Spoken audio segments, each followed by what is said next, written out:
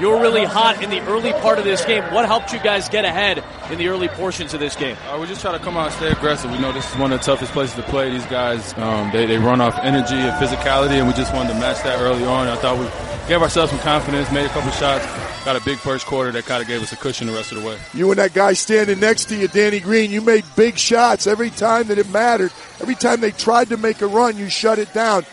Do you consciously, when Kyle's not here, take a little bit more of the ball handling load? Yeah, Fred, for sure. You had the ball an awful lot tonight. For sure. Try to run the team, man. And I know what Kyle brings to the table. Obviously, I'm not trying to replace what he does, but just trying to bring my own style to it. And we just want to keep the ball moving. If you play stagnant, this team will shut you down. And we try to do a good job of keep moving it. Well, it was almost feast or famine. The possessions where you moved the ball, it was so obvious. And the ones where you kind of stood a little or bounced it, you weren't able to be successful. For sure. Luckily, we got out to a lead. So we moved the ball pretty well early on, not so much late.